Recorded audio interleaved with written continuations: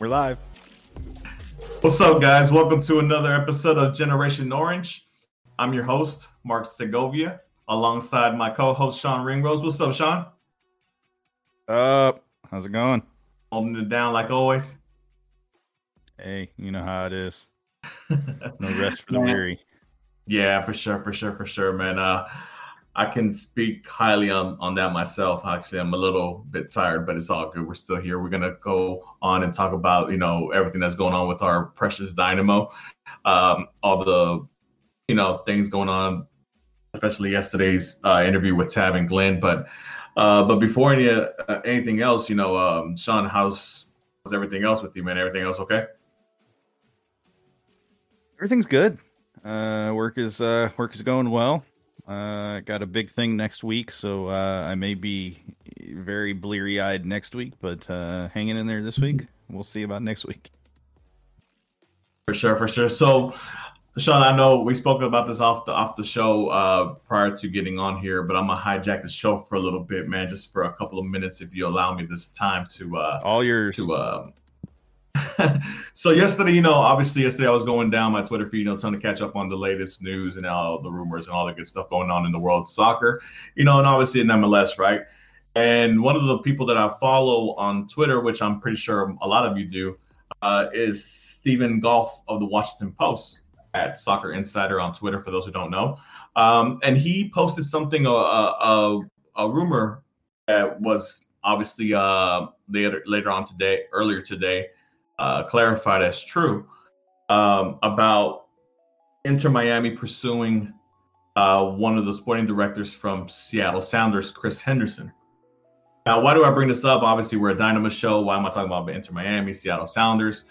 It's one of those things, for me, when I saw this, I remembered a couple of shows ago prior to the holiday break, maybe the second to last or third to last show. I know it was before we got the news of Matt Jordan being re-signed for another year as general manager for the Dynamo. But, it's a little frustrating, man.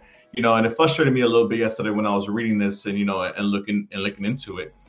And then obviously with the news, becoming official today that, he is indeed going to Inter Miami. Obviously, we all know that they're cleaning house over there. They're going to go with a brand new direction and path and things of that nature. And I sat here in this very chair, in this very spot, on this very show, and I said clearly before, they decided to go the route of re-signing Matt Jordan, that the Dynamo front office, the Dynamo leadership, whoever was over there making the decisions should be rating Seattle Sounders front office, because whatever they're doing over there, they're doing it right. Ever since they come into MLS since 2009, that organization, that franchise, that club, whatever you want to call it, has done it the right way. They've accomplished a lot more in a shorter period of time than we have. They're a much more attractive club to be at, et cetera, et cetera, et cetera. Now, obviously for me, I'm a regular Joe, just like you guys. I'm a fan, I'm a supporter. I watch the games. I follow rumors. I follow the transfer news, just like all you guys on here, and for all those people who are going to watch the show later on, I'm as normal as you. So when somebody in my position, and I have no ties to the Dynamo, I have no insiders, I have no sources, I have none of that, and see that with my own little eyes, of what should be done, and then to actually see it be done, but by another team, it's frustrating. I've sat here in this chair prior in other shows, recommending obviously like players that the Dynamo should go after that would fit their system, whatever, this and that. And obviously I've seen some of those players get picked up by other MLS clubs and succeed in other MLS clubs, which is frustrating. I don't claim to be anything of knowledgeable as far as, obviously what goes along with talks, and contract, negotiations and things of that nature. Obviously, like I said prior, I have no sources. I have no inside information, nowhere. I'm not affiliated with the Dynamo in no kind of way. So, but, when I see these things happen and I say them prior and I see another team execute them and then I see another team succeed with that execution, it's painful to see, man, as a fan of this Dynamo squad. Like I said, I'm just a regular Joe, just like all you guys out there, supporter, fan. I see with my two eyes, and my eyes tell me one thing, and when I see that, I try to come up with a solution. And it sucks when I see other squads, other clubs, other directors, other owners take what I see and execute it for their squad, and to see that squad later on be more successful than the Dynamo, it's killing me, man. So that was just my little, one little thing I want to get off my chest. I saw it on my Twitter feed yesterday, and then today it was confirmed that Chris Henderson is going to become the new general manager or director over there of soccer directions for Inter Miami. Obviously, we know the great job he's done with Seattle, with countless MLS Cups, countless MLS Cup finals appearances, U.S. Open Cup final trophies, etc., etc., etc. Just another one of those kind of slow burning daggers to the chest from the Dynamo front office. Tomato. I guess I have a different point of view on it. For all the success that Seattle have had, they've only had 2 head coaches during that time, and the head coach that was there prior to Brian Schmetzer in Siggy Schmid is without a doubt and deserves all the accolades he received and has received since.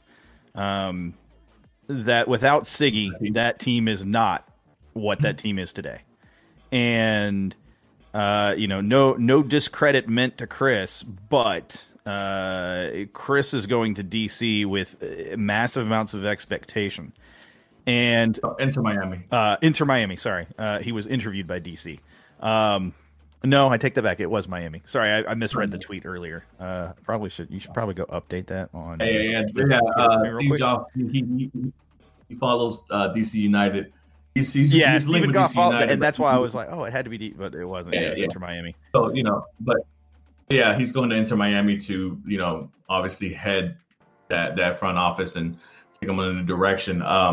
And it looks like they're going to get their coach as well, Phil Nevin, who obviously was the Phil Neville, who was the coach for the England national team, the female England national team.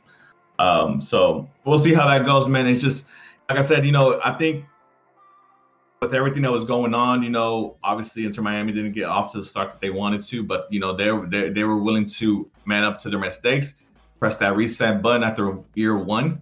And try it again, and where best to go, and to go pluck away somebody from one of the most successful franchises, like, in my opinion, like I said a couple shows ago too, maybe the biggest club in MLS. I know a lot of people are gonna say LA Galaxy, this and that, but to be honest, LA Galaxy is the biggest club in MLS. Get out of here with that crap. Seattle Sounders have done a lot more the last decade. So, all right, so back to the point that I was trying to make when I got all sidetracked because I had the wrong team. But heading into Miami, okay, first of all, like I said, a lot of the credit for the building of that team, a lot of the credit for the success of that team needs to go to Siggy Schmid, and then in conjunction with that, it also needs to go with to Brian Schmetzer, who has had such an integral part in the success of that team. And is it a good hiring? On the surface, you would say yes, but here's the thing. I'm going to jump us from one sport to another sport real quick, talking American sports, and I'm going to relate this, and you'll understand why here in a second. This is the equivalent of any Belichick, assistant coach going to another team in the NFL. They have very rarely have they had consistent success. Once they are out of Belichick's system, essentially, their level of success is significantly diminished. And I say that because it's important to remember that just because you have a guy who's successful in one place or a person who's successful in one place does not mean it's going to be an a good, even a good chance of success in another place. He's going into a completely different position. The coach that they're bringing in Phil Neville, he's going to have a huge uphill climb. There has not been a coach that has come in from outside of MLS and succeeded in their first season in MLS. Period. There hasn't been. And I'll counter what you're saying a little bit, unless you want to keep going real quick, and then I'll counter afterwards. No, we can back and forth. Just go for it. So, obviously you mentioned the coaches, but this is a director. It's not a coach or anything. And I understand what you meant, but but on the other side, on the flip side, you want to go back to that Patriot organization and plucking off people. Kansas City plucked off Scott Pioli to become their GM for Kansas City, and you see where they're at now. Sure, but I'm gonna counter that. That's one out of how many Belichick disciples before him. If my chances of landing, so let me put it this way: if your chance of success is 1 in 10, and that number is very low, it really should be more like 1 in 25 of Belichick's disciples over the last 15 years that he's been a head coach, or I don't think it's been it has been 15 years that he's been a head coach of the Patriots. Out of those 15 years, he's had a handful at best that have been successful, maybe 2, maybe 3. That means he has a 3 out of 25. That's not even a fifth, bro. That's not even 20%. I mean, that's not a good record. But I say that to say, Mark, and the reason I'm pushing it so hard is because I have to come back to this. People assume just because this person comes from this system, that means automatic success, or it means their likelihood of success is higher. And that's not true at all, especially in MLS. Yes, as a sporting director, he's had a lot of success, but we don't know because we're not part of the Sounders organization. We're not part of the Sounders fan base. We don't know what he actually did in that role of, sporting director. We don't know what his actual responsibilities were. For all we know, he had a bunch of people underneath him that were feeding him the information and telling him, you got to sign this player, you got to sign this player, you need to trade this player, transfer this player. I don't even know if he was playing GM duties. I don't know what a sporting director does, but. Yeah, no, I understand what you're saying, but in the same sense though, but you have to pluck people from places that have been successful, to try to get success in your own building as well. Especially when you've had a long period of time with no successes, And Inter Miami, they had 1 year with no success. You can tell me long time. Oh, you're talking for Houston Dynamo? But I'm saying, as part of Inter Miami, look, they're willing to accept their failures earlier. Hey, if they messed up the first year and they said, you know what, this wasn't the path we wanted to chase, reset. Let's go get somebody that knows the mechanisms here in MLS really good. And then let's go hire a coach who we think can coach the players that we have currently and spot players that for the future or whatever.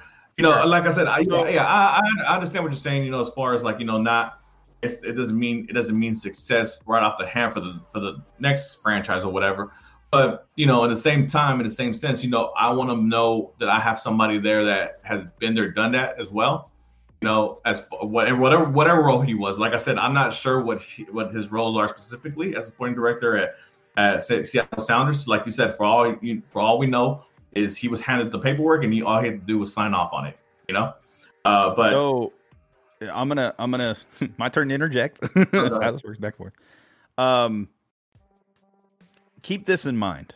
This is a franchise, and I'm gonna use Inter Miami in this case, and I'm gonna focus on that for a second. Inter Miami is a franchise that has already tried to flip it around in 1 year.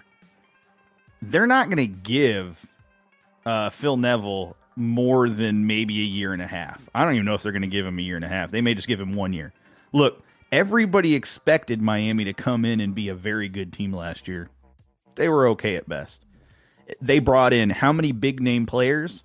They brought in Gonzalo Higuain. They brought in his brother Federico Higuain. They had how many young South American players that were supposed to be really, really good South American players? This club is being run by, literally behind the scenes, by David Beckham, a guy that people believe knows what he's doing when it comes to MLS soccer, or MLS in general. And yet they still weren't successful. It is important as... go ahead. I said they made it to the playoffs, so I mean, But like you said, I mean, I understand. I understand what you're saying. And obviously I know it's a weaker East. And look, in the signings they brought in, the Higuain brothers. I mean, Higuain Gonzalo only played like 9 games in the summer transfer, right, or whatever transfer window he came in. And then Federico, come on, he's just a name. But like I said prior, I mean, I'm not saying he's guaranteeing success, but I like the fact that they're willing to man up to their mistakes and push that reset button. If they feel the fact that that the path that they were going down wasn't the right path they wanted to go through, because like I said, Inter Miami is one of those franchises that was expected to be a big bang, like Atlanta United or LAFC, have that kind of same, explosion right out the gate. But obviously, it didn't happen for them to that extent. Look, what I'm trying to get at with what I was saying there about the Inter Miami thing is the fact that 1 year in MLS is not enough time to make a major shift. It's just not. You might make the playoffs again, but they're not pushing for a title this year. I'm telling you right now. There's going to be time that their players are going to need to acclimate to each other. Look, Atlanta United made the playoffs in their first season. They didn't drop their coach. They had a good run in the playoffs, but they still didn't drop their coach. Seattle Sounders, when they struggled, and they've had a couple of seasons where they've struggled, they didn't drop their coach. They didn't go find another general manager. They didn't get rid of their entire front office. The fact is, if they're going to be a revolving door of front office staff, there's no long-term vision to that team. My point is, we don't know. Success does not come. Well, no, I do know that, because if they had a long-term vision, they would damn well keep Diego Alonso on that damn squad, staff. They just didn't have the same. They didn't have the same vision, I guess. Because sometimes you can have a difference. A difference of what you want on the pitch and what you actually get on the pitch. Maybe they just weren't. For whatever reason, just getting the vibe, the riff off of Diego Alonso, and no disrespect to Diego Alonso, because I mean, obviously, I captained the fact that I wanted Diego Alonso here before they hired Tab, but for whatever reason, they just didn't see eye to eye, the ownership group and obviously the head coach, and they moved on, and that's fine. That happens all over. All over soccer and all over any sports. But I'm just praising the fact that that they went and sought out somebody that has. What you're saying though is that you are advocating for a reset every time there's any type of struggle with the team. I get you are though, because you literally are saying right now that you appreciate the fact that he did not succeed in the way that they wanted him to succeed, so they didn't meet eye to eye, and therefore them going out and getting somebody that they perceive is going to meet that need. Then that's gonna. He understood Diego Alonso. Yeah. Don't even go there. David Beckham speaks fluent Spanish, my friend. That was just Serge who said something in chat. Like I said, maybe they just didn't, get the gist of what they're trying to do or whatever, for the reason. I mean, and like I said, the franchise only there been here 1 year. For all we know, this director can be their technical director for the next 15. Like I said, it was one change after 1 year, and that's fine. Maybe they just didn't get the right people in place. They felt that they needed a reset, and that's great. Look, if I'm man enough to admit to myself, look, I messed up. To admit that I messed up, or I messed up badly, or whatever. Look, I got to be man enough to swallow that and just go with and change my direction.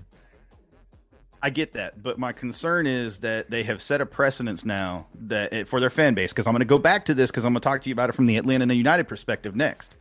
They have set a precedence now for their fan base where if we're not successful 1 year, doesn't matter anything else that happened the year before that or the year after that, if we're not successful in that 1 year, that next year we're wiping clean. We're starting over fresh. We're going to bring in everything we need to bring in to make that happen. And in MLS, that doesn't work. Number two, remember I just said about Atlanta United? We talked about this a couple years ago, about a year and a half ago or so, that the reason they were successful was Tata Martino. The reason they were successful was Carlos Bocanegra working together. Yes, that's necessary for the general manager and the sporting director, technical director, whatever the hell you want to title that person as. It's important for that person who's handling the business side of operations for soccer and the person who's handling the soccer operations side in terms of day-to-day stuff. It's important for them to work together. And I harbor very strong concerns when a team in MLS after a year is scrapping things, because to me, that signals, and it's true across any sport, if you are resetting after 1 year of struggles, you don't have a long-term vision, and you are admitting you didn't have a long-term vision prior to that season. Well, we can go back to Atlanta United with the Frank De Boer experiment. You know, they hired him thinking that he was going to continue the but they didn't get rid of the whole front office just because that didn't work, right? That's what I'm trying to get at. That's what I'm trying to say. No, I understand that, but I mean, but look, regardless if it's the front office or if it's the coaching staff, you know, they got rid of, you know, people who were in charge of executing an objective and executing a vision, right? So, you know, and Atlanta United's obviously case that they got rid of the the coaching staff because it wasn't going what it was going. They were buying players and the players weren't fitting the system, or the players just weren't following the coach's direction. Whatever, they got rid of De Boer. You know, after a year, if it even was a year, you know, and that's fine. You know, like I said, you're a big club and you have objectives that you need to meet.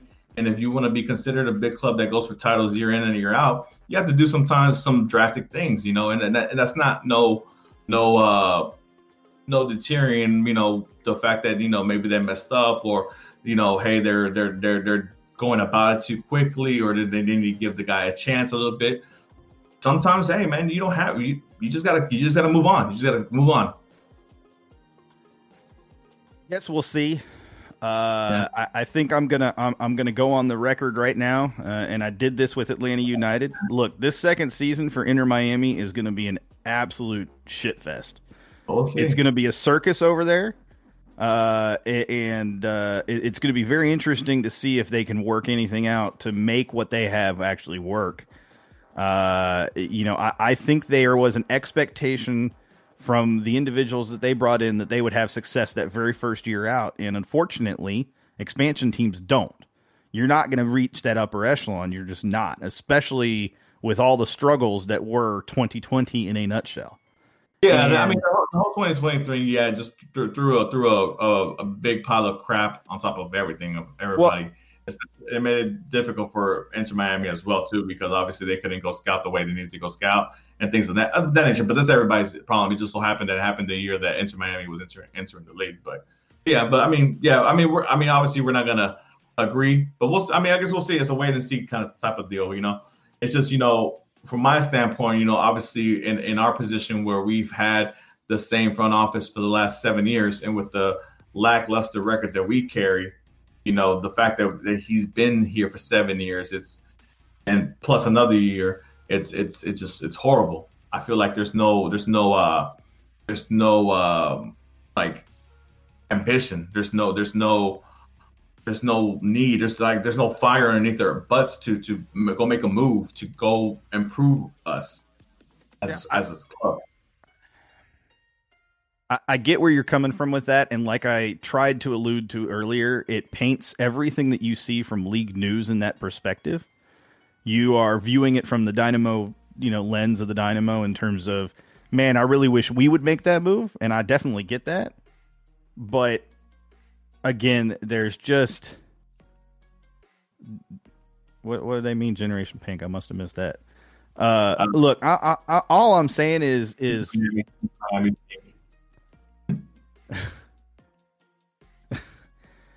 yeah, this is definitely a Houston Dynamo FC blog show. Trust me. But what I'm trying to get at, and this is something I try to preach to fans all the time, is you don't make knee-jerk reactions. You just don't. And I'm going to use another league, another sport as a perfect example. Look, if the Rockets had traded Harden when he first said, "I'm out, I'm done," they would have got a crap package in return. Instead, they waited it out about a month and a half, and look what they got in return.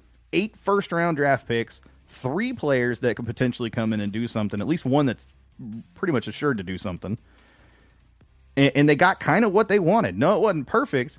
It's not a perfect situation.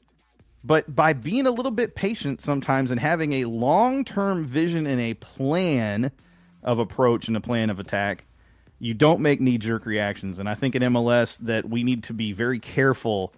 As a fan base, look, you're right. We've had Matt Jordan for 7 years. I was advocating for his ass to be canned. Trust me, I was right. That, you know, that I was right there with y'all. Yeah. No, we've had patience with Matt Jordan. I'm done on the Matt Jordan train regardless.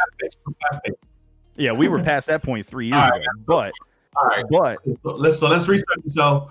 Welcome to Generation Orange, guys. Houston Dynamo, everything. Forever Orange, hold it down, déjalo todo, whatever you want to go through, hashtag, all that good stuff. Sean, the floor is yours.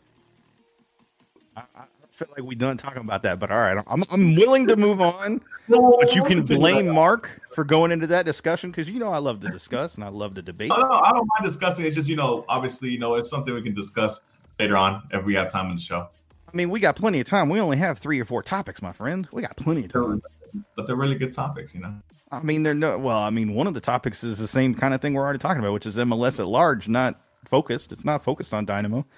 We'll get to that, though, in a minute. Let's talk real quick. What are we going to talk about tonight? We're going to talk, obviously, we'll probably get back into the discussion about Inter Miami and the knee-jerk reaction of what I perceive to be a knee-jerk reaction. We're going to talk about the CBA and the force majeure clause. We talked about it a little last week. I'm going to dive into it a little bit more this week, and then we'll try to get Mark's kind of perspective on some things.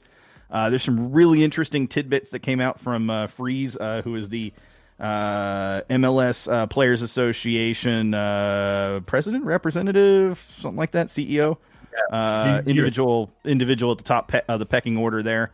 He did a phone thing today, and there's some really good pieces of information that came out of that. Some that kind of hurt a little bit to hear.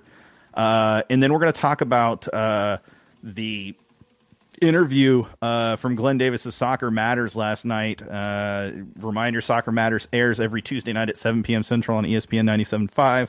That's right. We support our Houston coverage for Dynamo Dash and otherwise across the board wherever possible. But we're going to talk about that interview a little bit, a couple of key points from that interview. And then I don't know if you've heard this. I know you have, Mark, because you tweeted about it. But Kiki Strun has been linked to a couple of different teams at this point from Serie A and Serie B. Can you believe it? Somebody has interest in our side? I can believe it. Thank you very much. Yeah, no, I'm glad. I'm very glad. I'm assuming his agent has connections to players on those teams or coaches on those teams or something. But and then we're going to talk, or we're going to also get to, there was a trade announced today that caught my attention. That was Michael Barrios traded to the Colorado Rapids. I want to talk about that because we talked about Michael Barrios a little bit last year and last season and his connection with Morrow, and I want to kind of talk about that a little bit. And then the last thing is I want to make sure that we continue to rep H-Town coverage for pro soccer here in H-Town and all of Texas. And I wanted to make sure that we bring up the announcement today of the new platform that is being leveraged for covering soccer here in Houston and Texas across the board in the Striker Texas. I want to talk about that a little bit later on in the show, maybe close out with that. But those are kind of the topics today. If you guys have topics, feel free to throw them out in the chat. We'll be happy to address them as we're able to. And as always, feel free to engage, share your own thoughts. Even if I completely disagree with you, I'll still do my best to try to read them and try to get them on the air where I can. And Mark will hold me accountable to that because that's what Mark does. Sure, for sure. But yeah, do you want to start off with the poll question of the day? Oh, that's right. We had the poll question of the day too. Yeah, we got to go over that. So go ahead. All right, so obviously the poll question of the day, we're in the middle of January transfer window. So obviously a lot of players moving around or hoping to move around in different clubs within the league of MLS and other leagues around the world. And one of our players has been rumored to be going back to Serie B, the second division in Italy. One, Kiki Struna, like we mentioned earlier, has some interest from a couple of clubs, a few clubs actually. 3 off the top of my head: Cotrone, Empoli, and Lis from Serie B. Sorry, I try to say it in Spanish. But which is, I think, great from our standpoint because I think we kind of fell out with Kiki Struna, especially from his kind of collapse from last season. So the question was basically, with rumors of a few Serie B clubs interested in Kiki Struna, how much transfer fee money do you think the Dynamo will receive? His value, according to Transfer Market, is $825,000. The answers were less than $550,000, 550,000 to 825,000, or more than 825,000. And the winning response is with 52%, 550 to 825,000. And the rest of you, there's a few 15% of you who think really highly of the Houston front office and think that they can fleece some Italian teams over there for a couple more dollars out of them. I don't know how. I haven't seen proof of that in any transaction we've done with any other clubs around the world, but it can happen someday for the first time, right? But yeah, there's a first time for everything. There's a first time for everything, right?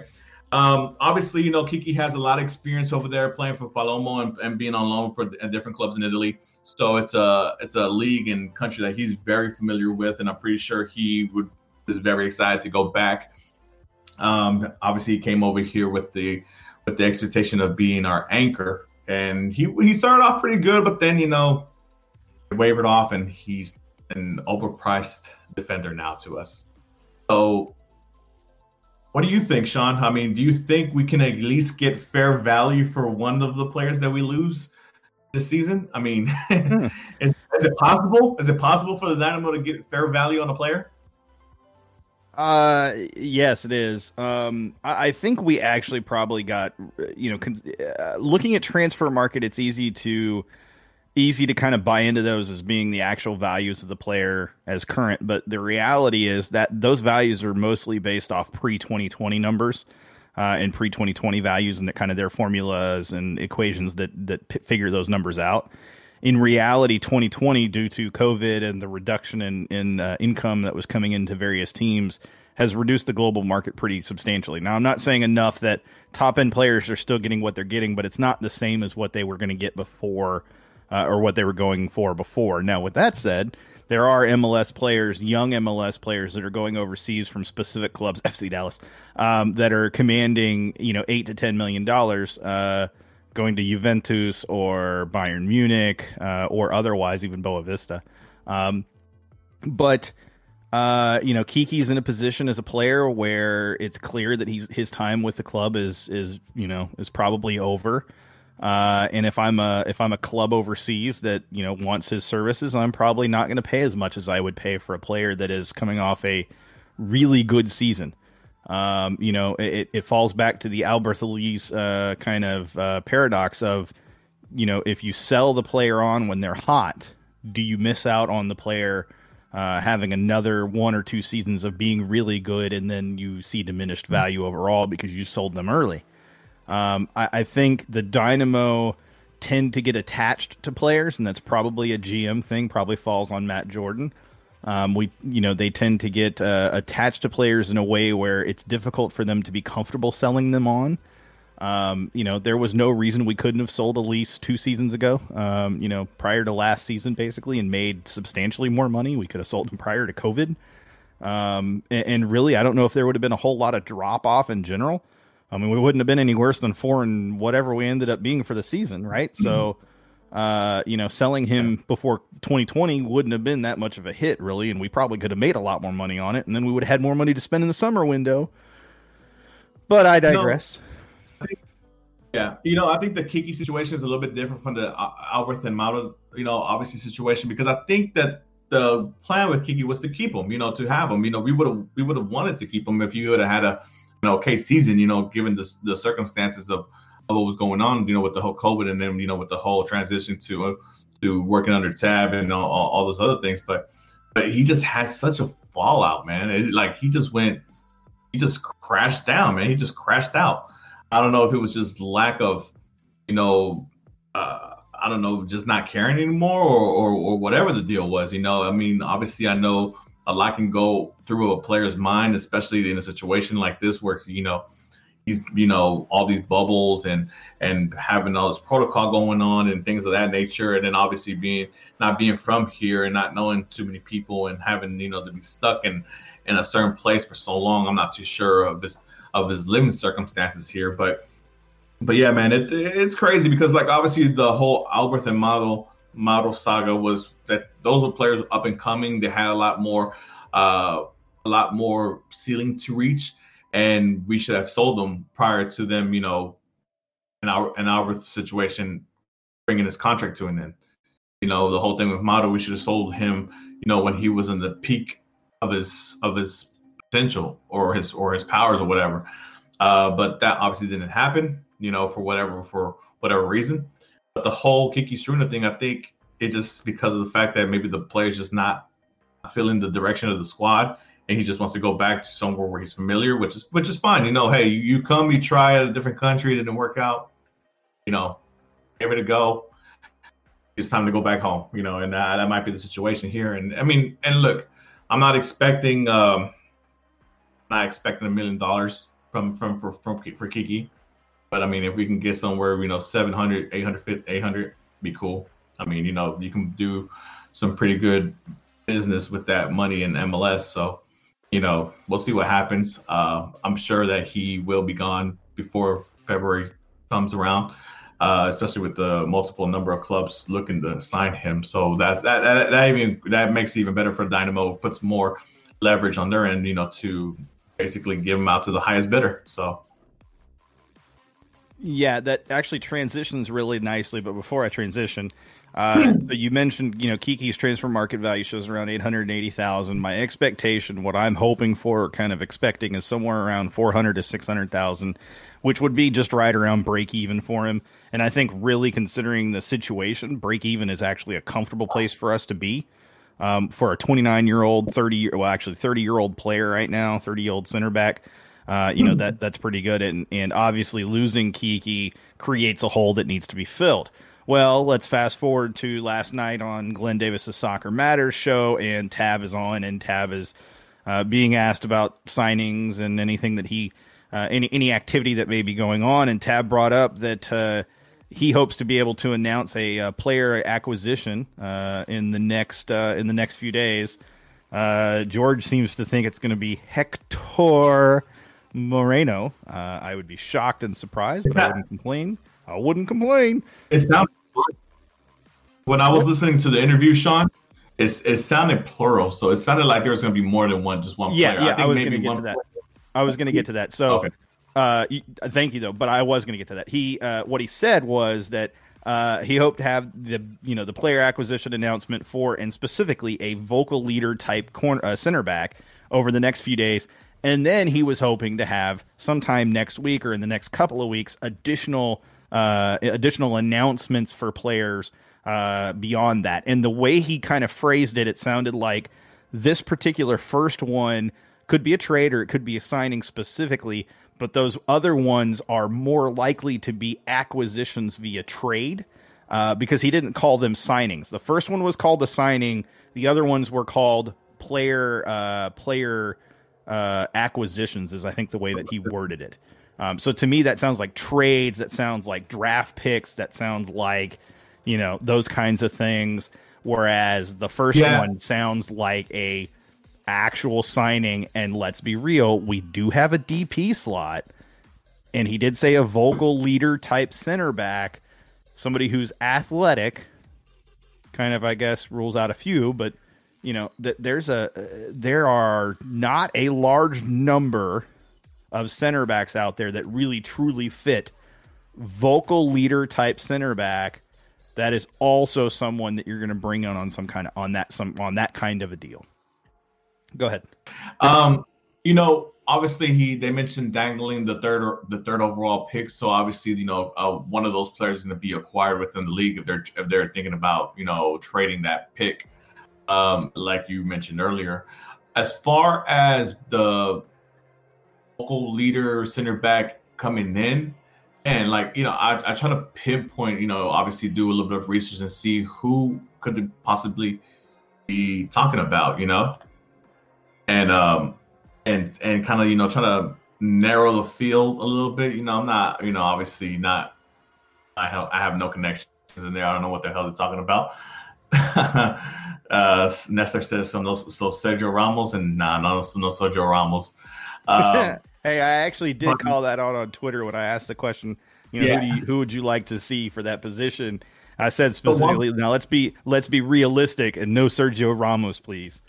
Yeah, the one player within MLS, I'm not thinking of any other players outside in the other leagues that would fit that criteria to me, who would be worth close to DP money, if that, because I don't know how I feel about paying DP money for a defender unless you know for sure this guy's going to be a lockdown defender, right?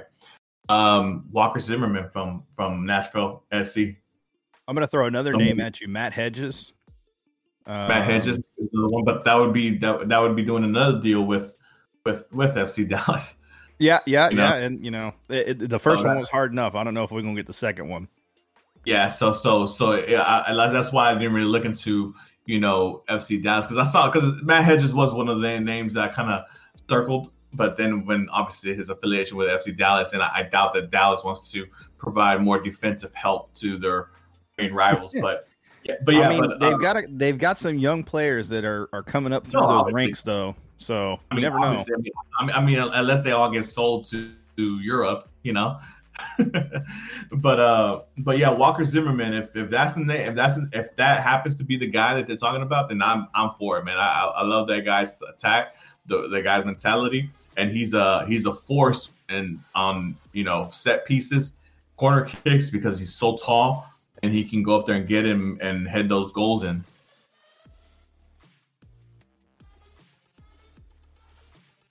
Yep. Sorry, I had a message from work stuff, so I had to check it. So the thing is, as much as I look, if we landed Walker Zimmerman right now, I would be absolutely ecstatic. There's no doubt about that. But it's not a player that I expect to be bringing to the Dynamo at this point. And if I'm not mistaken, does he play for Nashville still? Or did he? Yeah, he played for Nashville. Yeah, he's not moving from Nashville, I'm telling you right now. Their defense was so strong last season. The only way he's moving from Nashville is if we include a player going the other direction that they absolutely want for their attack. And frankly, there's not a player on our team that I think they want for their attack specifically.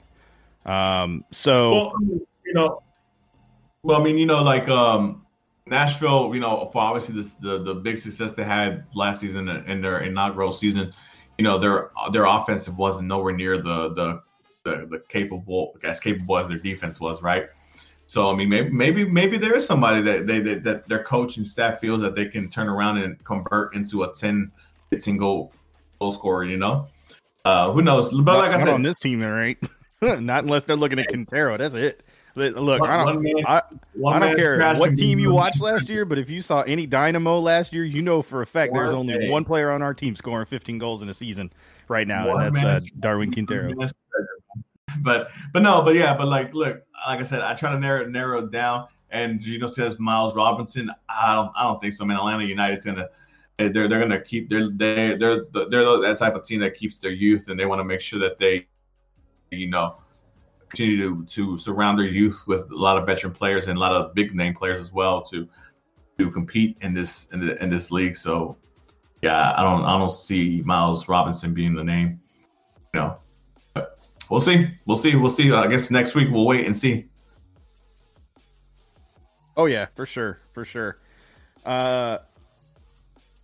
So real quick, I'm going to run through a list of the top market value players, center backs in MLS right now. You have Jorge Figal for Inter Miami. You have Walker Zimmerman, of course, for Nashville. You have Aaron Long from New York Red Bulls.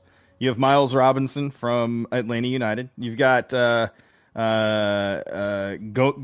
Andrade or Andrade, depending on how you want to pronounce it, from Sounders. You've got Gonzalez Perez from, I believe he was on Miami last year.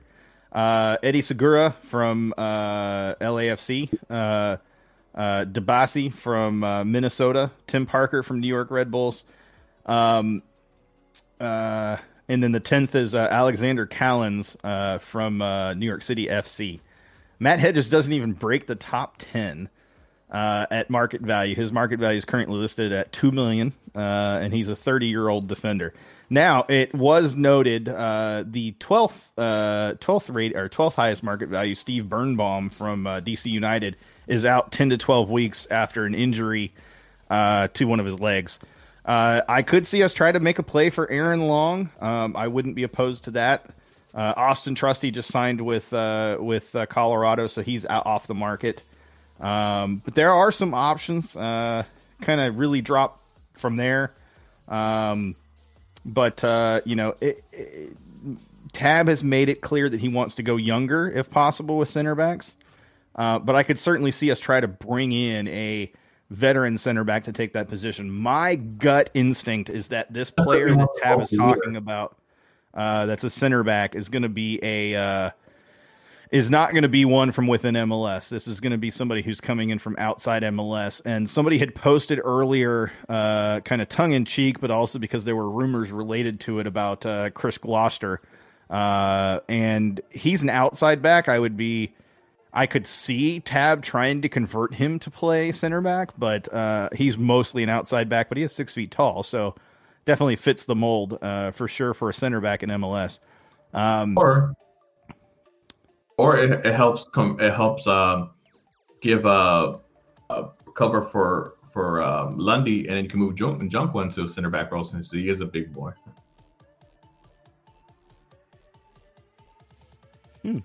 That's actually something I hadn't considered. That's not a terrible idea, in my opinion. But to be fair, I think Junqua's best capability is outside or kind of midfield. I'm not sure on center back. I'd have to see him play there, but I could see it. Sergio says NYCFC CBs are legit. Callens and Tinnerholm, and if they are willing if they were willing to get rid of Ring, they are willing to let go of anybody for the right price.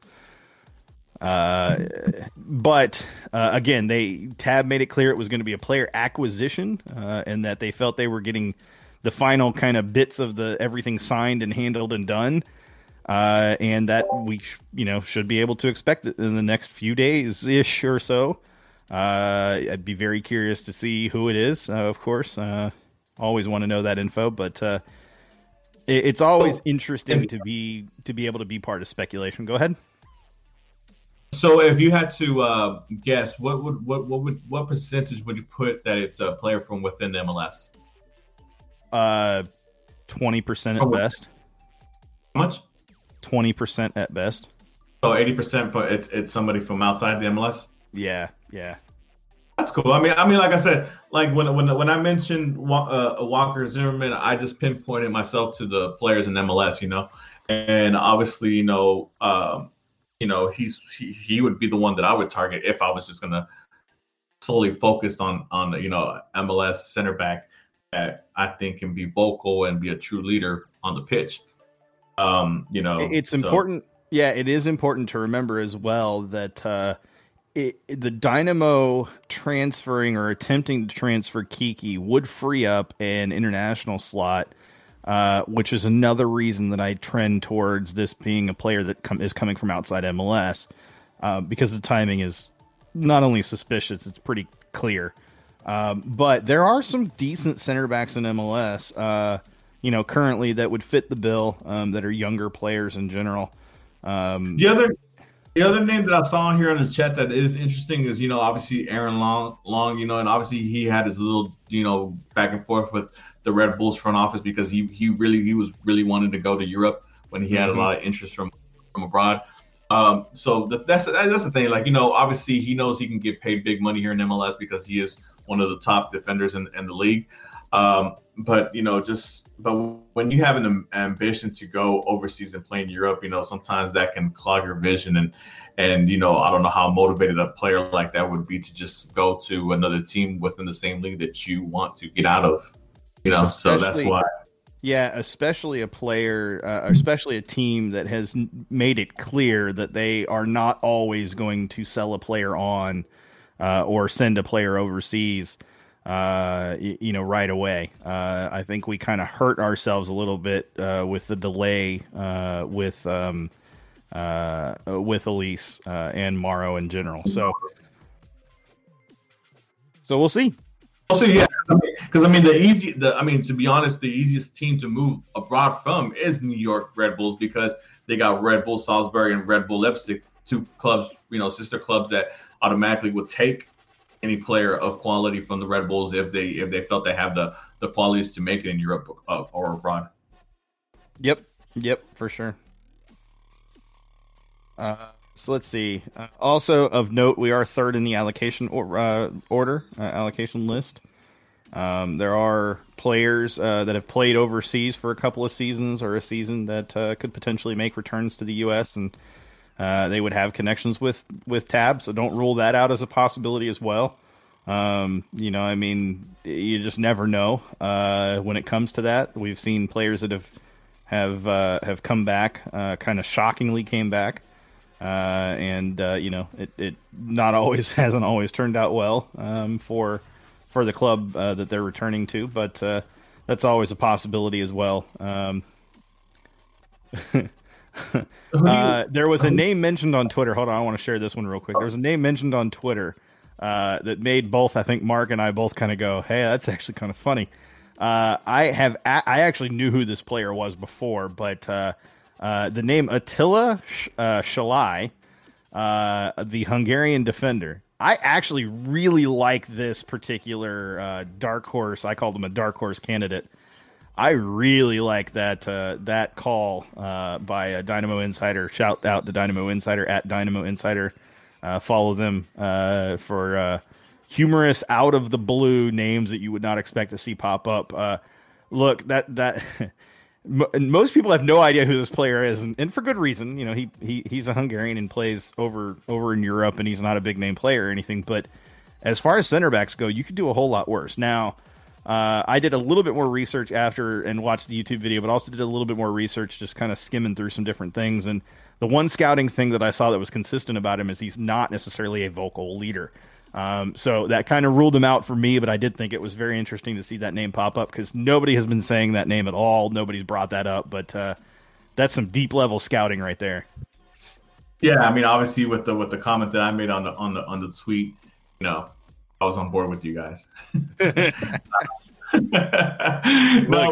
You can't play in the Hungarian league and be soft. That's all I'm going to say about that. Yeah, I mean, there's certain leagues where you hear it and you're like, Iceland Premier League. I'm like, damn, those guys have to be hardcore over there. Bunch of Vikings playing soccer, you know. Yeah. So I mean, you know, it's just one of those things. But yeah, man. I mean, obviously, there's a lot of names that can be thrown out there, especially if we're going to talk about clubs outside of MLS. You know, I mean, leagues outside MLS. You know, as far as players, you know, and obviously, if you're going to go look outside the league, you're going to bring in I would assume, especially if you want him to be your vocal leader, I would assume somebody who has a winning mentality already with him, you know, and somebody who has been to the top of the mountaintop and whatever respective league that they've been in, you know, who's had, you know, who can bring a whole new injection of life into the club. Because, you know, obviously, you know, it's one thing to try to change the culture of a club, but it's kind of hard to change the culture if you have the same players on the pitch that were part of the past, you know, culture or culture you're trying to get rid of. And, you know, it's kind of hard for them to get past that sometimes, you know, because they've been just so used to being bottom of the league or bottom of the table. You know, I know a lot of names were mentioned on the chat on that page. You know, myself, I mentioned one name, and obviously he would check off a couple of boxes that I think a lot of the fan base are looking for, and when they're bringing in players. But you know, who knows what they're thinking. You know, like I said, I guess we'll just have to wait till next week to see what actually happens. You know, I'm looking forward to it. Like I said, I didn't get a chance to really listen to Glenn's show last night, but Sean did send me the clip of the Tab interview, and I listened to that part, and it had me really excited because, you know, he sounded very confident in the fact that there was going to be a major a signing next week, and then you know, he expects a couple more after that, and not to mention he expects more attacking help as well. You know, as far as, you know, a couple more strikers, you know, or you know, more competition all over the squad, which is great because even though sometimes, you know, we sit here, we try to play coach and we try to see, oh well, we're going to play so and so here, and then you got all your 11 covered, and then you're like, oh wait a second, but I have X, Y, and Z on the bench. And it doesn't matter, man. You gotta keep bringing in the competition. Let's not kid ourselves. Even though we enjoy some of these players and we love some of these players, the fact of the matter is that for the last couple of years, this has been a bottom of the table squad. They need all the competition that can be brought in. They need to be pushed as far as they can. And if unfortunately, some of these players that we quote unquote love end up on the bench, and hey, that's where they end up. I'm all for having a whole new attitude and whole new players with a whole new perspective and winning mentality on the pitch. Not the same old. It's not the same old thing we've been eating up the last couple of years. Yep, fully agreed. So enough about well, actually, before we switch from player acquisitions, Tab also, we mentioned that Tab mentioned on the show that he was they were looking also at potentially having some more announcements in the next couple of weeks specific to player acquisitions. And Glenn did ask him, kind of cornered him a little bit on it.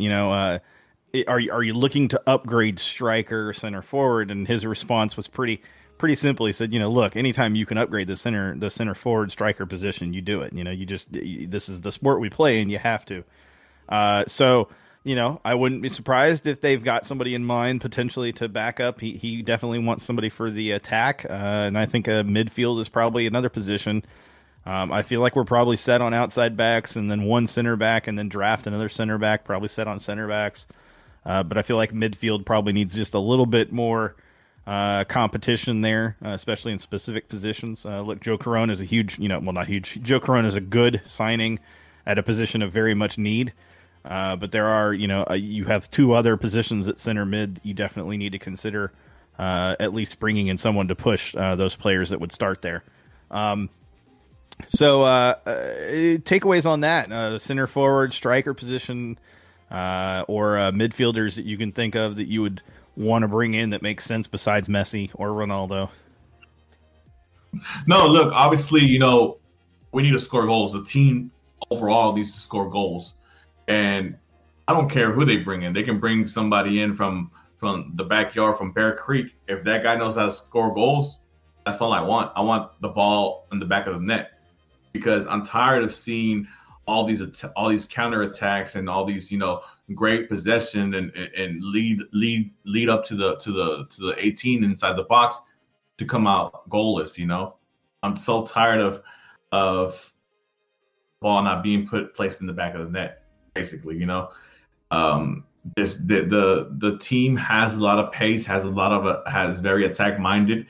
Quintero does do a great job in distributing the ball. So does Memo, and so does Seren. And then obviously Corona hopefully does the same thing if he's given the opportunity. But we need to have the forwards available to put the ball in the back of the net. And like I said, I don't care who it is. As long as he's doing his job on a consistent basis, and it's not one of those things where he scores 3 goals in one game and then we don't hear from him for the next 10 weeks.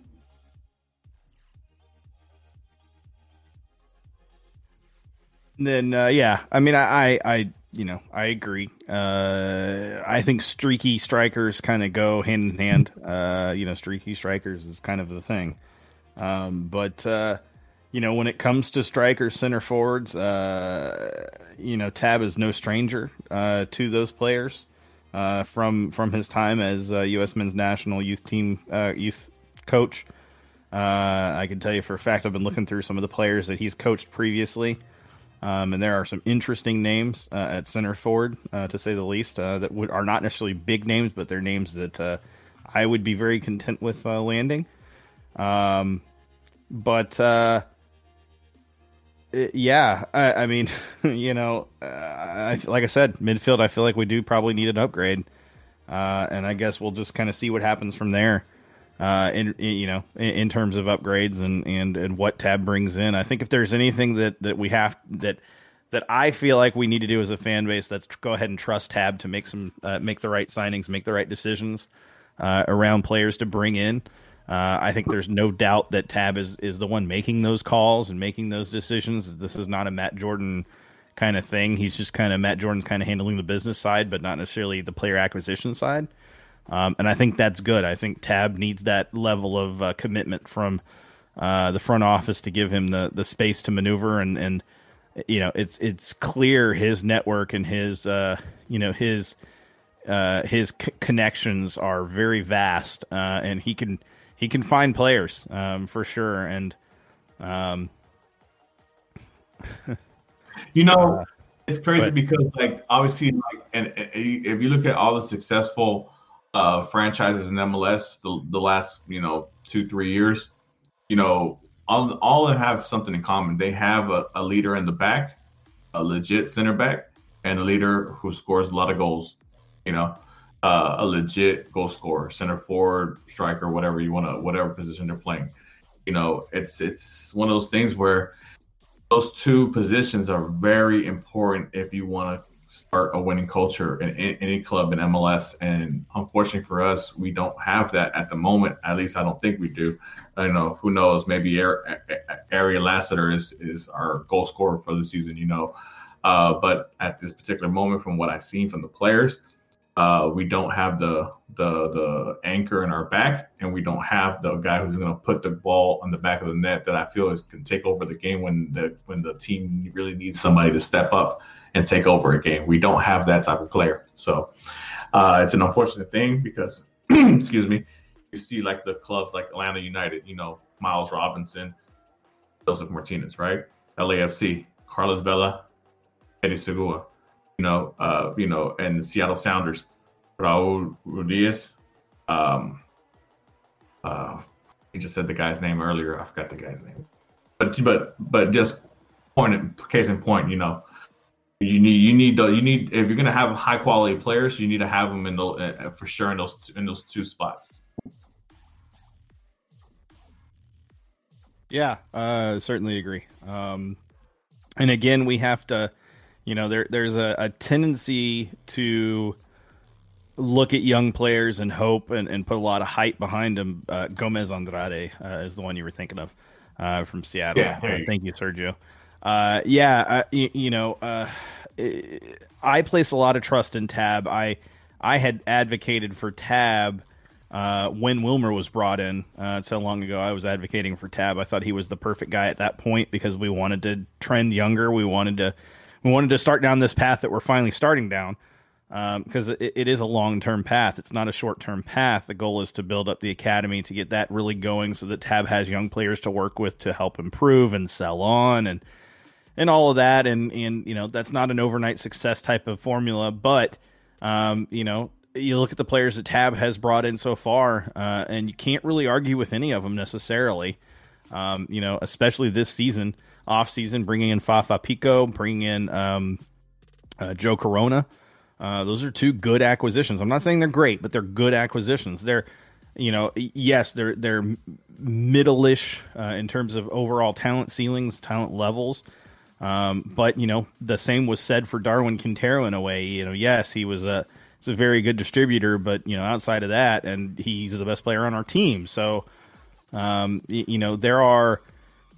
If you have a coach that knows how to employ players to get the most out of them, then middling players, middle talent ceiling players are okay because you maximize what you have. I think Nashville's defense is a good example of that as well. They weren't standouts except for Walker Zimmerman before they got to Nashville, and then look at what they've got. They've got one of the best defenses in the league. Joe Willis was not a standout goalkeeper. Some people will argue that he was good. Decent, even, but not a standout here. And now he's one of the best goalkeepers, statistically speaking, in the league, thanks to his defense. But I digress. Hey, it's still part of the formula there. So I don't know. We'll see. There's like I said, there's a lot of names that Tab has experience with at various positions. It is a shame that Cameron Carter-Vickers is on loan at Southampton because. Not Southampton, Southend, somewhere, south something. Because he's a player, in my opinion, that would be perfect for that center back position. He is on loan at AFC Bournemouth. That's right, Bournemouth. He's not leaving the Premier League or the Championship. Especially what they pay over there and the Championship level. It's one of those things where his contract expires May 31st of this year. He's contracted with Spurs. Spurs have gone on record that they're willing to sell him. They've had a few suitors. Now, I'm just throwing this out there because as a Spurs fan, I know, and I know this info, so I'm willing to share it. But he's American. Look, we have said in the past, that player, they're in the Premier League. There's no way, and then they came here. or they have offers from the Premier League. Look, MLS can be very tantalizing for some players, and Cameron Carter-Vickers, he's at that age where, maybe it's time to consider coming back to MLS so that he could try to get some, consistent playing time and exposure to become. I guarantee you, he wants to get back in front of that, U.S. men's national team and get in position to play for them. And it's got to start somewhere, and he's getting appearances, but it's very few and far between, and he's constantly shifting around over in the Premier and Championship, constantly being loaned out. He's not going to crack the Spurs center backs. He's just not, especially not under Mourinho. So just never say never. I'm just saying, never say never, man. Now, with that said, we ain't getting him, but I would love it, But the question is, and we said this the last show for sure, will Matt Jordan pick up the phone and call Daniel Levy and tell him, hey, can we get this player? This is all I'm gonna say. He's a $2 million market value player right now. You could do a whole lot worse for $2 million. That's all I'm saying. Yeah, and I'm sure, to be honest, and I'm sure Spurs won't even. Dude, who did Manchester United just sell today to? What's his name? Timothy Manufasa for 1.5 mil. Just because he was. They had too many players at one position. And that's an unfortunate thing. This for Vickers, that he's just a surplus to requirement. And like you said, he's been loaned out everywhere ever since he's been in England. So he's played everywhere. I mean, so.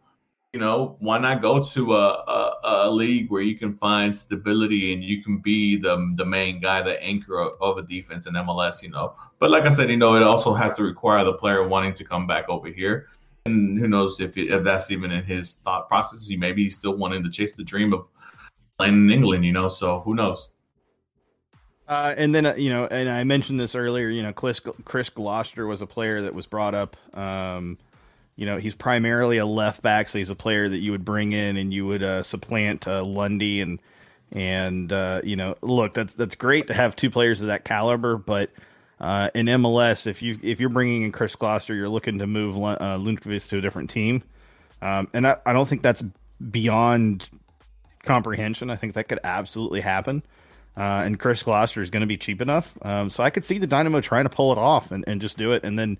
That does move Junqua up to midfield, at least for the time being, until you can move Lundqvist, and it would free up another international roster slot, which, ultimately we need to start doing that where we can, and start using those for something else, because what we're using them on internationally is not, it's not panning out for the best. Yeah. And it doesn't get any cheaper than free, so, PSV let go of a couple players due to obviously financial situations going on in their club, and he was one of those players that's going to be let go, and he's going to be able to hop on in any other club on a free, and obviously that's why the connection's there, because Chris was the left back, or tab in the U23s or whatever in that World Cup and all that good thing. So I know that I threw a tweet out there, to kind of connect that going on, and they got a little bit of hits, several dozen likes, whatever. But if it happens, we'll see. Like I said, a lot of things can happen, but this is what's perfect about the transfer window. This is where the excitement as a fan can come up and show out, because like you yourself, you kind of know what your team needs. You try to go out there and try to put the pieces inside the puzzle and try to see what fits, in your standpoint. And then when your team finally makes those acquisitions, you see how close you were to whatever they were thinking, because obviously, unfortunately, it's not as open as far as names go when it comes to MLS teams and players being linked to MLS clubs, unless it's a big name like Mercer or Ozil to DC United or something like that. But aside from that, I mean, it's kind of fun to play GM sometimes, so, we'll see what happens. We'll see what happens again next week, because of what Tab said on Glenn's show. I do expect to see what kind of signing they make. And it looks like that vocal leader and the anchor of the defense is the first one that's going to be given out. So we'll see, man. Hopefully it's somebody that we can all be excited about, somebody that we do kind of have familiarity with, and somebody who can really, truly, finally be an anchor for this defense that we've been looking for so long now.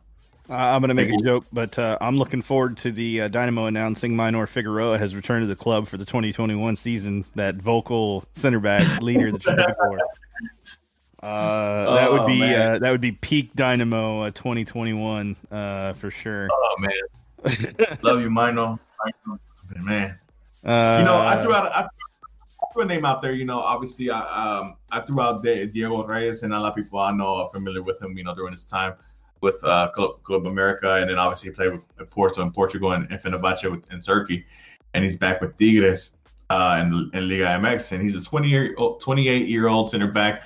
Obviously, has a lot of winning along the way, and unfortunately for him, he has a couple of players in his position that are younger, that have a lot of high quality in front of them, that are potentially players that are going to be sold on pretty soon to European clubs. But why not? Why not a player like Diego Reyes? I know, I forgot who it was on the Twitter. He just said, Chicho. No, please. But Chicho, yeah, please, no. Yeah. I mean, but why? Why not? He would raise the profile of the club, but especially in the every season, every offseason seems like, when they're gonna bring a Mexican player, when are they gonna bring a Mexican player? Well, he checks one of those boxes. He checks the boxes of, we need a center back. He checks the box of he's a vocal player, real vocal player actually. So he checks off a couple of boxes. So I don't pretend to know enough about Liga MX or players from Liga MX to be able to ask or make a guess as to how they would do in MLS. But a name is a name, an option is an option. And again, I'm going to defer to Tab to decide what player who makes the most sense for what he wants to do. He's looking for an athletic vocal leader, center back, and I think things start there. I do really like the prospect of having a player like that, though, a vocal leader type center back who is athletic, because if there's one thing that we've kind of harped on over the last few years, I've definitely harped on it the last few years, is the struggle to not have a leader on the pitch. And look, if you can find that in a center back, that's what you want. So I posed the question to everybody: what questions or thoughts do y'all have? Share with us. And Sergio shared, and then got temporarily suspended for posting. Yeah, I do. Get the Surge jersey while you can. Fully customizable. Ends January 29th. Check them out at wearethesurge.com. Sergio, that will cost you 5 cents for the plug that we put in there for you on the air. 5 cents. I'm just kidding. No, free plugs for anybody who wants them. But yeah, definitely, if you haven't checked out the newest Surge jerseys, check them out. They are hot, to say the least. They are incredible looking. Very, very well done by Sergio and his team over there. wearethesurge.com. If you haven't signed up for a membership, or you haven't looked at the jerseys yet over there, the other merch that's available over there, you definitely need to check it out. And if you have any questions, hit up Sergio.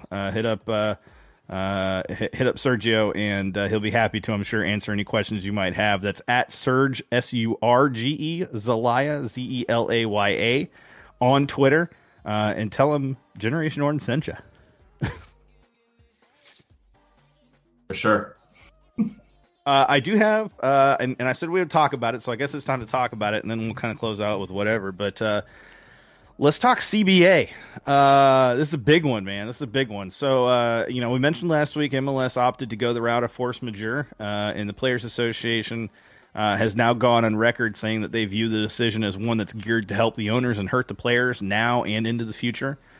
Why this is important, and to kind of explain how we got here, when they invoked force majeure, it was assumed that MLS would come up with some sort of offer to the Players Association, and what they're offering is basically to the league is offering to the Players Association to keep the existing CBA that they used for 2020 and then extend it all the way into the 2023 season. What that means and why that's important, and the Players Association came out and said something about this, but that means that the players who were due escalations in 2020 and 2021, and now 2022 and into 2023, they would not see any of those escalations until 2024 at the earliest, which is like 4 years of no escalations to your salary. And for a league that has said that they've lost about $1 billion in revenue, I think that's probably an over-exaggeration. The Players Association said that they thought that was probably a bit of an exaggeration. Why is this important, though?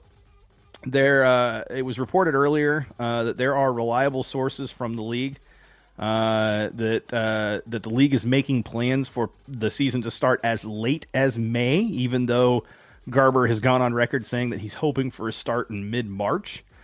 I was reading on Twitter, they haven't even started planning or scheduling preseason practices, training camps, whatever you want to call it. No preseason exhibition matches have been scheduled. Players Association really do not believe that the season is going to start in mid-March. They're expecting maybe April to May to be more likely.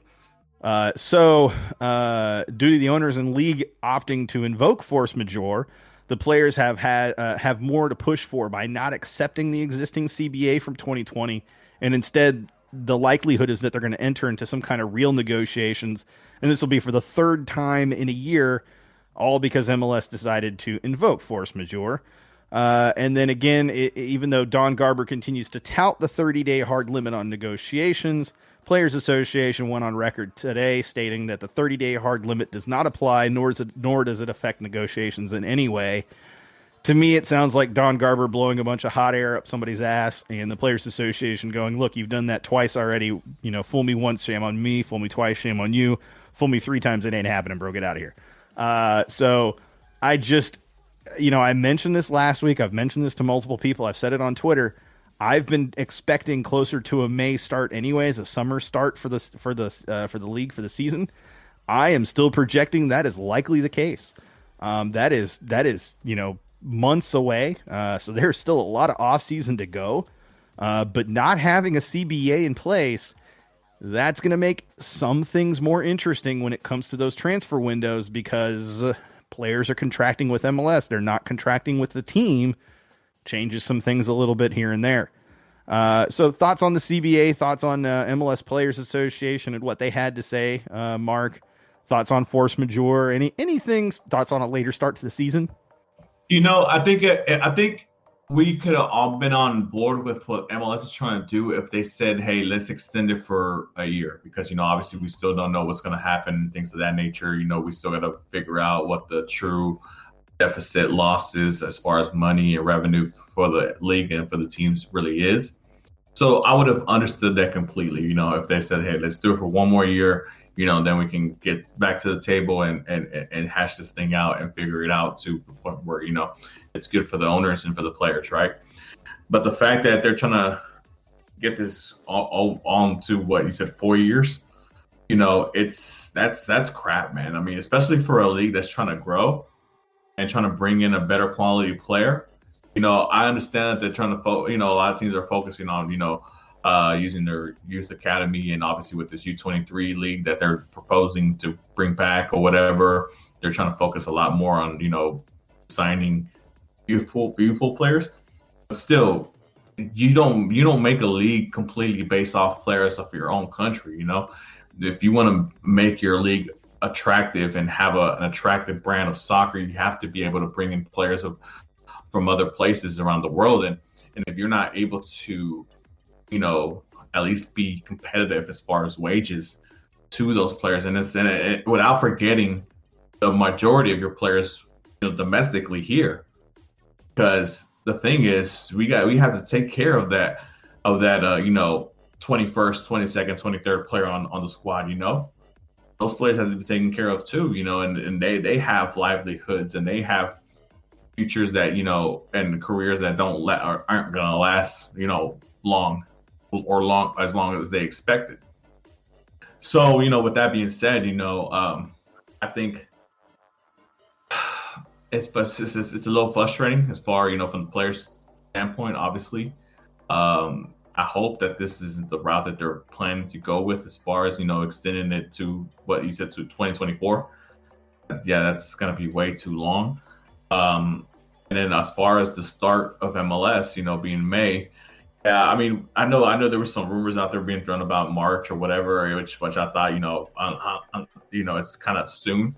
I mean, I know obviously we've had the vaccine, being out there and all that stuff, but without knowing what the side effects are yet, obviously I think it's hard to predict for them to have a regular start in March like they usually do. I mean, so, and then as far as the preseason, I haven't heard any words of preseason.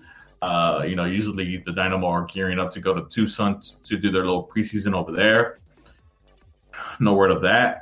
Who knows if they're going to maybe do a MLS back tournament type of deal again, and maybe use that as a preseason, or maybe use that as a kickoff, like they did last year.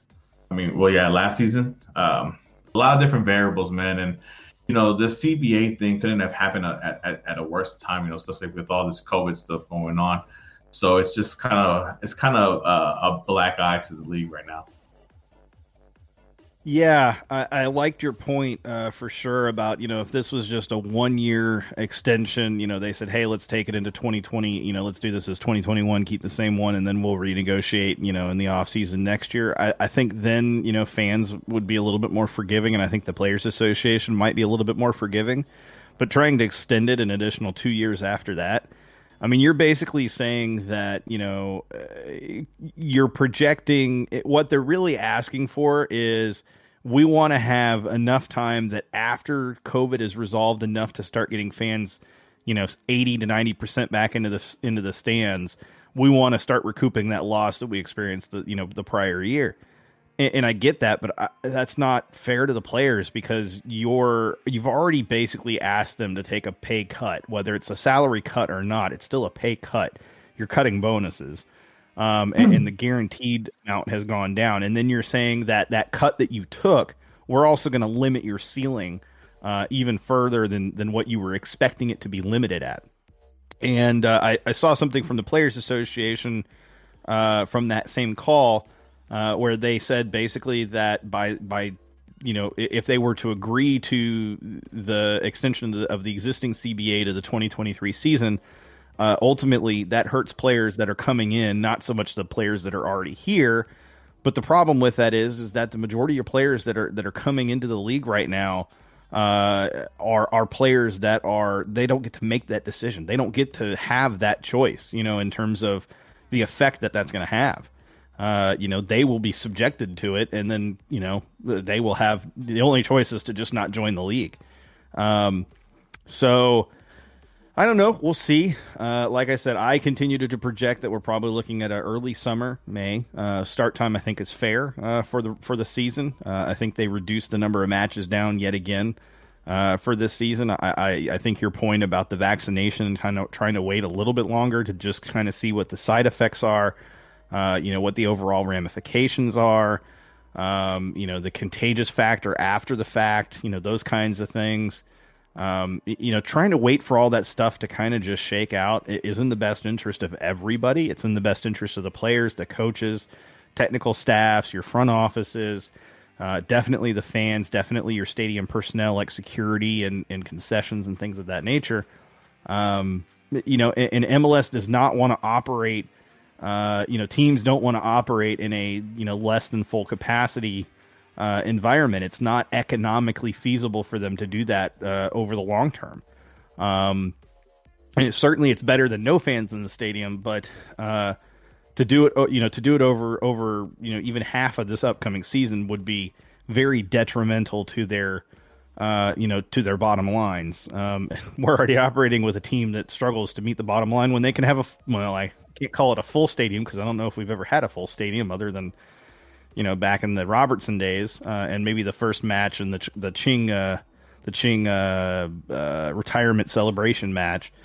But the Dynamo can't afford to operate for too long under Brenner with less than 50% capacity and less than 50% fan attendance for too long. So I don't know. I guess we'll just see how it kind of all shakes out. But it's very interesting to keep an eye on that.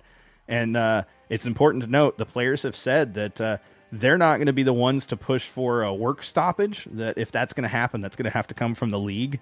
And that the league have already told them that if it came to it, that's what they would be the ones to do that. So, there wouldn't be a player strike. It would be a lockout, more or less, where owners lock out the players. So it could be very interesting when we get closer to the projected league start time.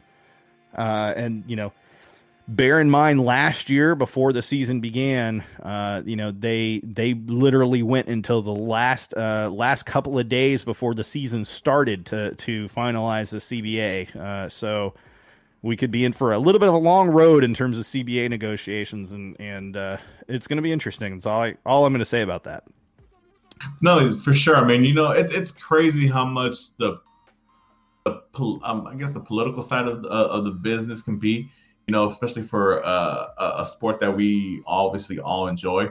They always say there's the nasty side of the business. When it comes to these sports. And this unfortunately is one of those times. Especially in MLS that for as much as we want to be excited and hyped for the upcoming season because it's the start of a new beginning.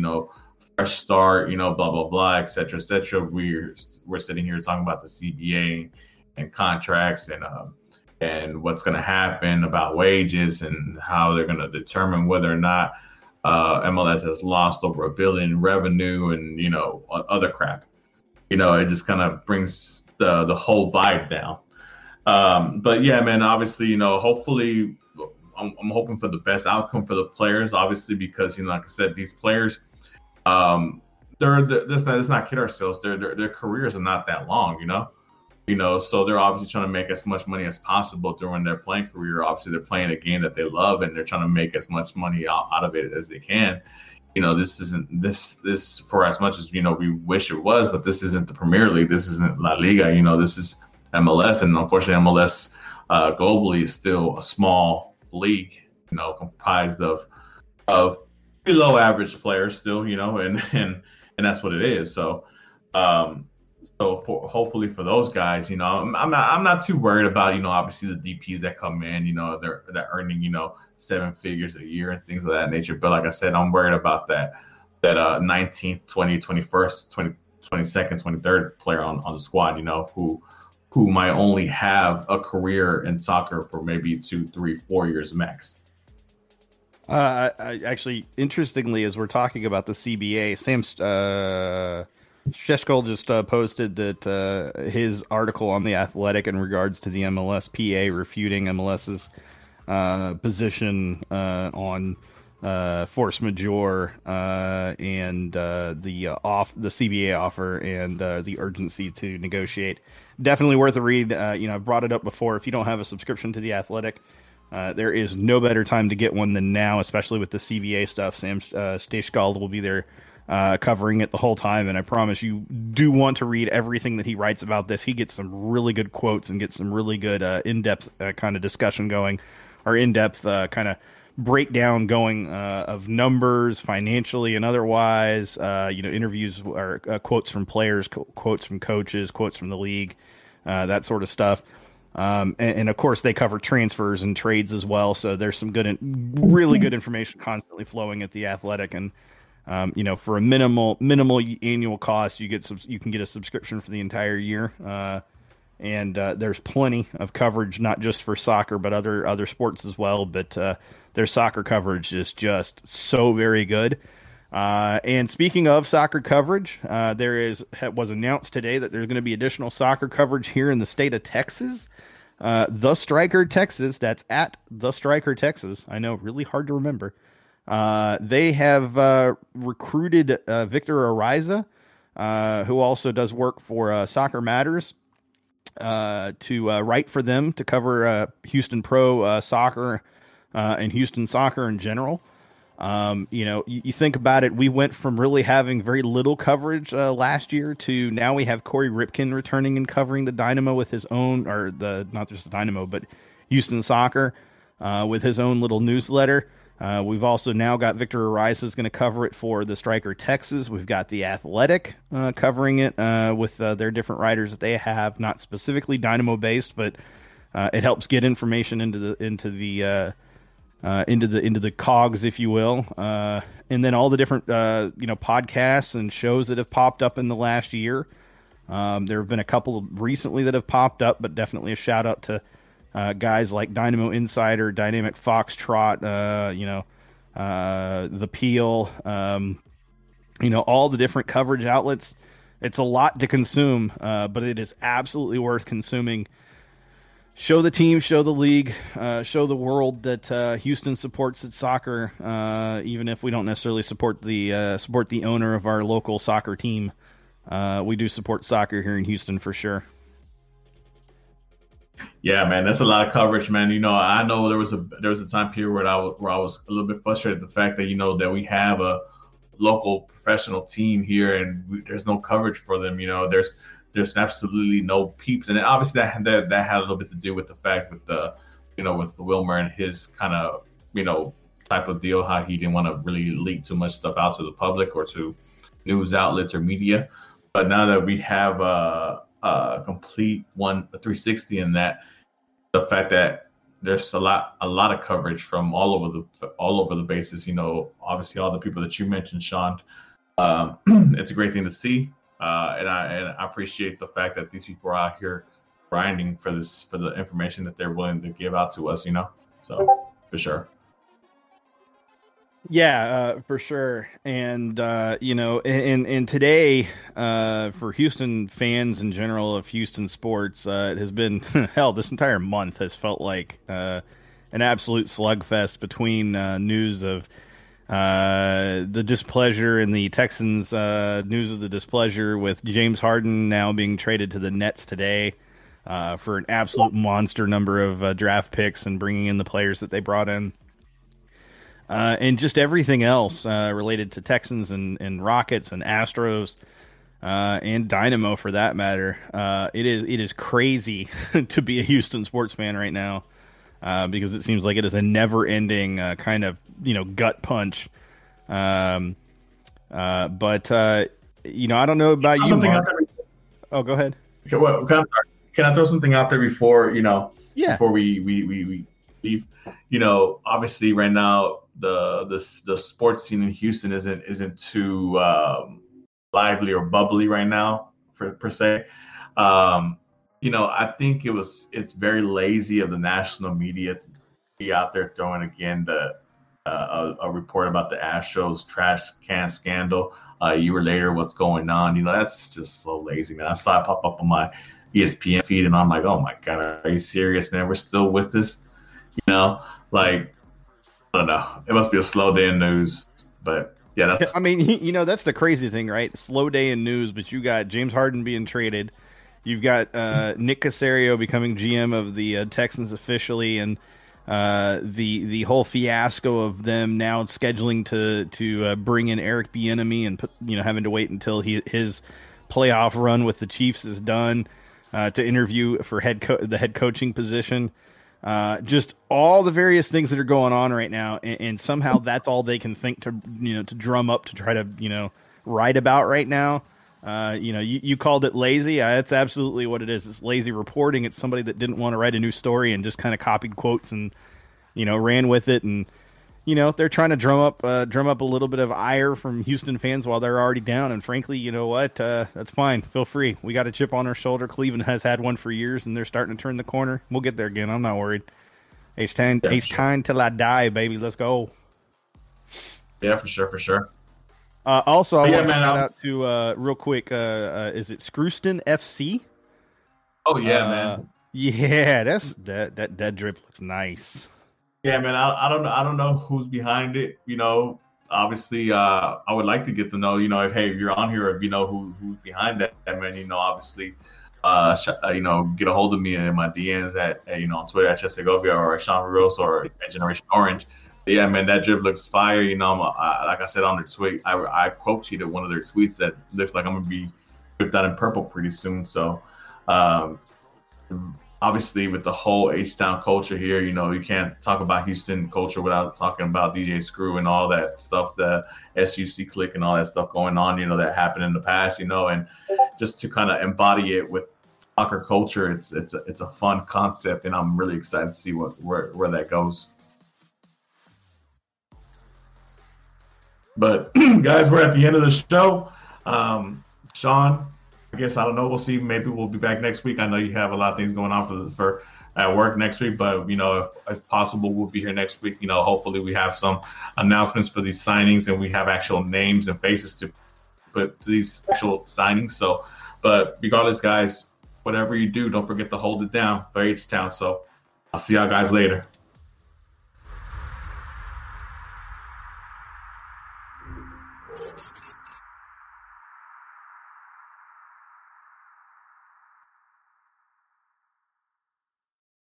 All